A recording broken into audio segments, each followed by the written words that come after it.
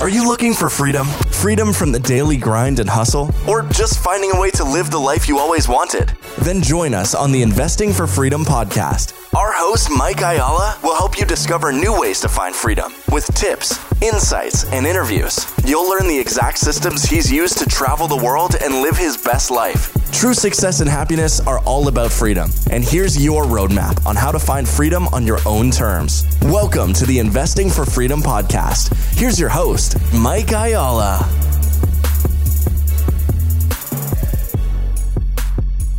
Hey out there, thank you for joining me. I wanted to just take a few minutes and talk to you about something that's been on my mind. I've got a mentor. His name's actually Tom Wheelwright, and he says that if you want to change your tax, you've got to change your facts. It's kind of an interesting thought process, and what I really love about Tom Wheelwright is he talks about that he believes that the IRS code is really just it's a set of incentives. It's really a manual. It's a direction manual for us business owners and taxpayers, everyday citizens. If you really just look at the tax code a little bit different, if you look at it as an instruction manual, it really tells us what the government actually wants us to do. And what's interesting, you got so many people nowadays that are complaining about the fact that, these large businesses don't pay their fair share of taxes. And maybe they pay, on average a less percentage or even sometimes, no taxes. But the reality is the government created the manual on it. And so what we've really got to do is stop complaining about it. If you want to change things, you've got to vote. And I'm not encouraging you to vote one way or another. But at the end of the day, it's just an instruction manual. And so we can't really fault someone or a business or anyone else that has figured out exactly what the government wants us to do. So if it's true what Tom Wheelwright says, that the IRS code is really just an instruction manual, Congress wrote it to tell us what to do. And so the government actually wants us to invest in housing. They want us to invest in jobs. They want us to buy more computers. They want us to buy more trucks. We've kind of had this conversation around depreciation, but I'm taking it a little different route today. By the way, Tom Wheelwright has a great book out there called Tax-Free Wealth. I highly encourage you guys to go get it. So here's what I really want to talk about today. There's really two sides. There's really two sides of income. And on one side, it's what we call make money. And then the other side is earned money. And I find it interesting that we even have the conversation around making money, because if you really take the word make, it's creation, right? So we're not making money when we go to work and somebody pays us $14 or $15 or $25 an hour. We're not actually making money. The word make actually, it denotes creation, right? What we're doing is we're earning money. And you've probably heard the term before too, even W-2 income, it's earned income, right? Earned income is actually the worst tax bracket to be in. And so everybody likes to complain about it. We like to whine about it. I pay more taxes. Remember the old saying, Warren Buffett said that his secretary actually pays more in taxes than he does. That's not completely true. She might pay more on a percentage basis than what he did, but she definitely didn't pay more in taxes than Warren Buffett did. So when we really look at the W-2 income, when we talk about the earned income, that's the worst place to be. There's less tax incentives. There's just fewer write-offs for employees that work for companies.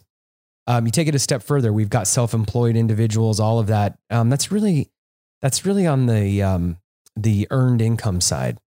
Now, as we get into self-employed, there might be some other tax benefits, et cetera. You might be able to write off a little bit more, but the tax breaks are really, they're kind of skewed toward the W-2 individual. They technically a lot of times pay less in taxes than the self-employed people do. So onto the conversation of making money.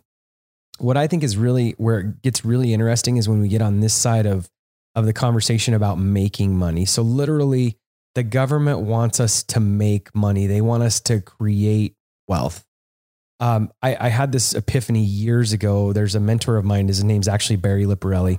One of my favorite people in the world. I've got a podcast that I'm hopefully going to record with him. He doesn't know this yet, but I'm hopefully going to record a podcast with him and just sit with him for 2 or 3 hours because he's completely changed my mind.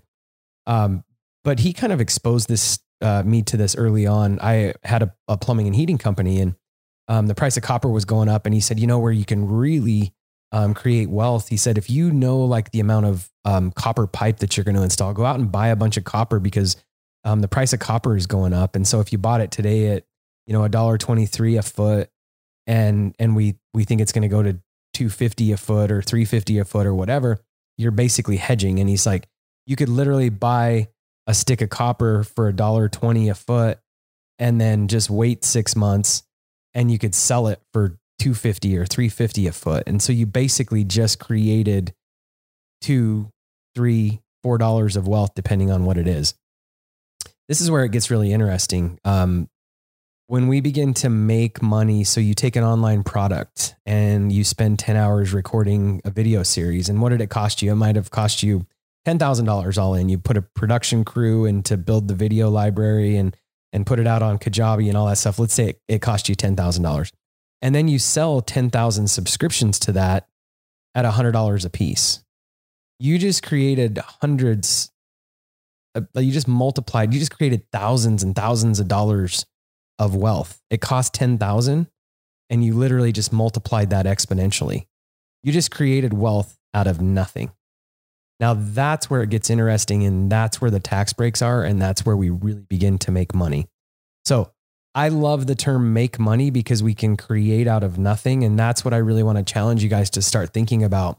Rather than trading your time for money and saying, hey, my time is worth $40 an hour, I want you to start thinking about how can I create wealth? So if you just think about the office that I'm sitting in, this particular house. So the concrete, it was created from rock and lime. And then the 2x4 studs, a logging company, went and cut logs down, and then they took it to the mill, and then they turned it into 2x4s. And every single time that happens, somebody marked it up and they made money on it. So we created wealth. And something that was a tree that maybe cost, I don't know, let's say it cost $100 to tear that tree down. I don't know what that number is, but it cost $100 to tear that tree down. And then they take it to the mill, the sawmill, and the sawmill turns it into 1,000 2x4s, right? That they sell for $3 a piece. So now we've got $3,000. So the original tree cost $100 or $1,000 to cut down. And then they take it to the sawmill, and now they turn that tree into $3,000. And so we just made $2,000 of wealth.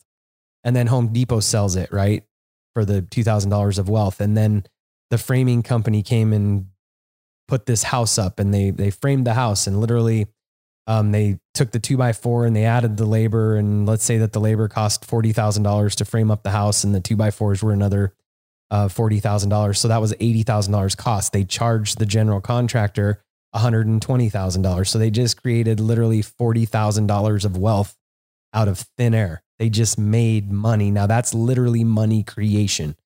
That's what the government wants to incentivize us to do. They want us to be incentivized to create wealth, to make money. I want to change the thinking around this. I want to really challenge you guys to think, how can I be the guy that bought the 2x4s and sell it for double what I bought it for? Quick little story. When I was in junior high, I made suckers. There was a catering shop across the street from my house, and I went to the catering shop, and the lady showed me these sucker molds, and she gave me the recipe. Her name was Glenna Ritchie, I think it was Glenna Ritchie. She owned a company called Candlelight Catering. So anyway, she taught me how to make suckers, and my mom invested, I don't know, $15 in my sucker business. And I went and bought Caro syrup, and I bought food coloring, and I bought the food flavoring or whatever, the sucker flavoring from the catering shop. And so I literally, let's say I invested $12 in the sucker molds and whatever, and I made these suckers. And so I would take suckers to school. Well, the first couple of days I had no customers, because kids in junior high, they didn't bring money to school. They didn't know that they were going to be buying suckers. And so it took me a little while to get the business up and going, but eventually people started buying my suckers. And so what I would do, let's say the sucker cost me 30 cents, right? I'd be selling these suckers for 80 cents back in junior high. So I'm making 50 cents a sucker. That's making money. That's creating wealth. And I know, some people are sitting back and saying, well, this is nothing like revolutionary, Mike. But if you really just think about it from the aspect of wealth creation, I mean, anytime you mark up a product, and conceptually we understand it, a wholesaler sends a Snickers bar to the store and it costs 40 cents the store to buy it. And then the store sells it for $1. I get it. It's not revolutionary. But if you really just take this thought process, instead of whining and crying about the fact that this particular person pays more in taxes than you do, you've got to get on the wealth creation side. We've got to look at the IRS tax code as a set of incentives. What does the government want you to do? Instead of whining and complaining about it, let's get on the right side of the conversation. So we've got this side of money where we earn money. The more you can do to get away from that and begin creating money, just that simple shift right there alone is going to get you to a point where you start moving toward saving more in taxes. So there's a lot of resources. I'm going to do some future podcasts with some CPAs that we work with and bring some people on so that we can talk more about this. But, there's a lot of little things you can do. Here's something that'll blow your mind. I mean, if you move over to the making money side and you start a side hustle or a side business, you can literally take up to $12,000 of revenue and pay your children $12,000 each, basically tax free. Now you can't use that. The kids can't use that money to eat or, required living expenses and that kind of stuff, but literally they could use it for college or, going to Disneyland or whatever. I'm not a CPA, so don't take this as financial advice. I'm just trying to get you thinking about the fact. I mean, you couldn't do any of that. If you just go to work and you work a job, you get paid a W-2 income and you're trading time for money. You absolutely cannot take $12,000. You could not imagine trying to tell your employer, hey, I want to take $12,000 and instead of you paying me, I want you to pay my kids so that I can write it off in taxes. It's just not possible. But when we start thinking about getting over to the making money side, the reason why these tax codes exist is because the government wants to incentivize us to create jobs, build more buildings, provide housing, buy trucks, buy cars, buy equipment, because it stimulates the economy. They want us as business owners spending and providing, again, all these resources, jobs, etc. So I hope that challenges you a little bit. And I'll go deeper on this, in future episodes and different times. And obviously, as we talk to different guests, they're going to dig in on this a little bit, but I would highly encourage you to just start thinking about, how do I move some of my income or add additional income that's not on the W-2 side. It's not on the earned money side. It's on the make money side. So I'm going to leave you with that. How can you go out there and make some more money? That's where the exponential growth is. That's where you can really create wealth and value. And that's where all the tax benefits are. So hope that helps. Have a great day and we'll talk soon.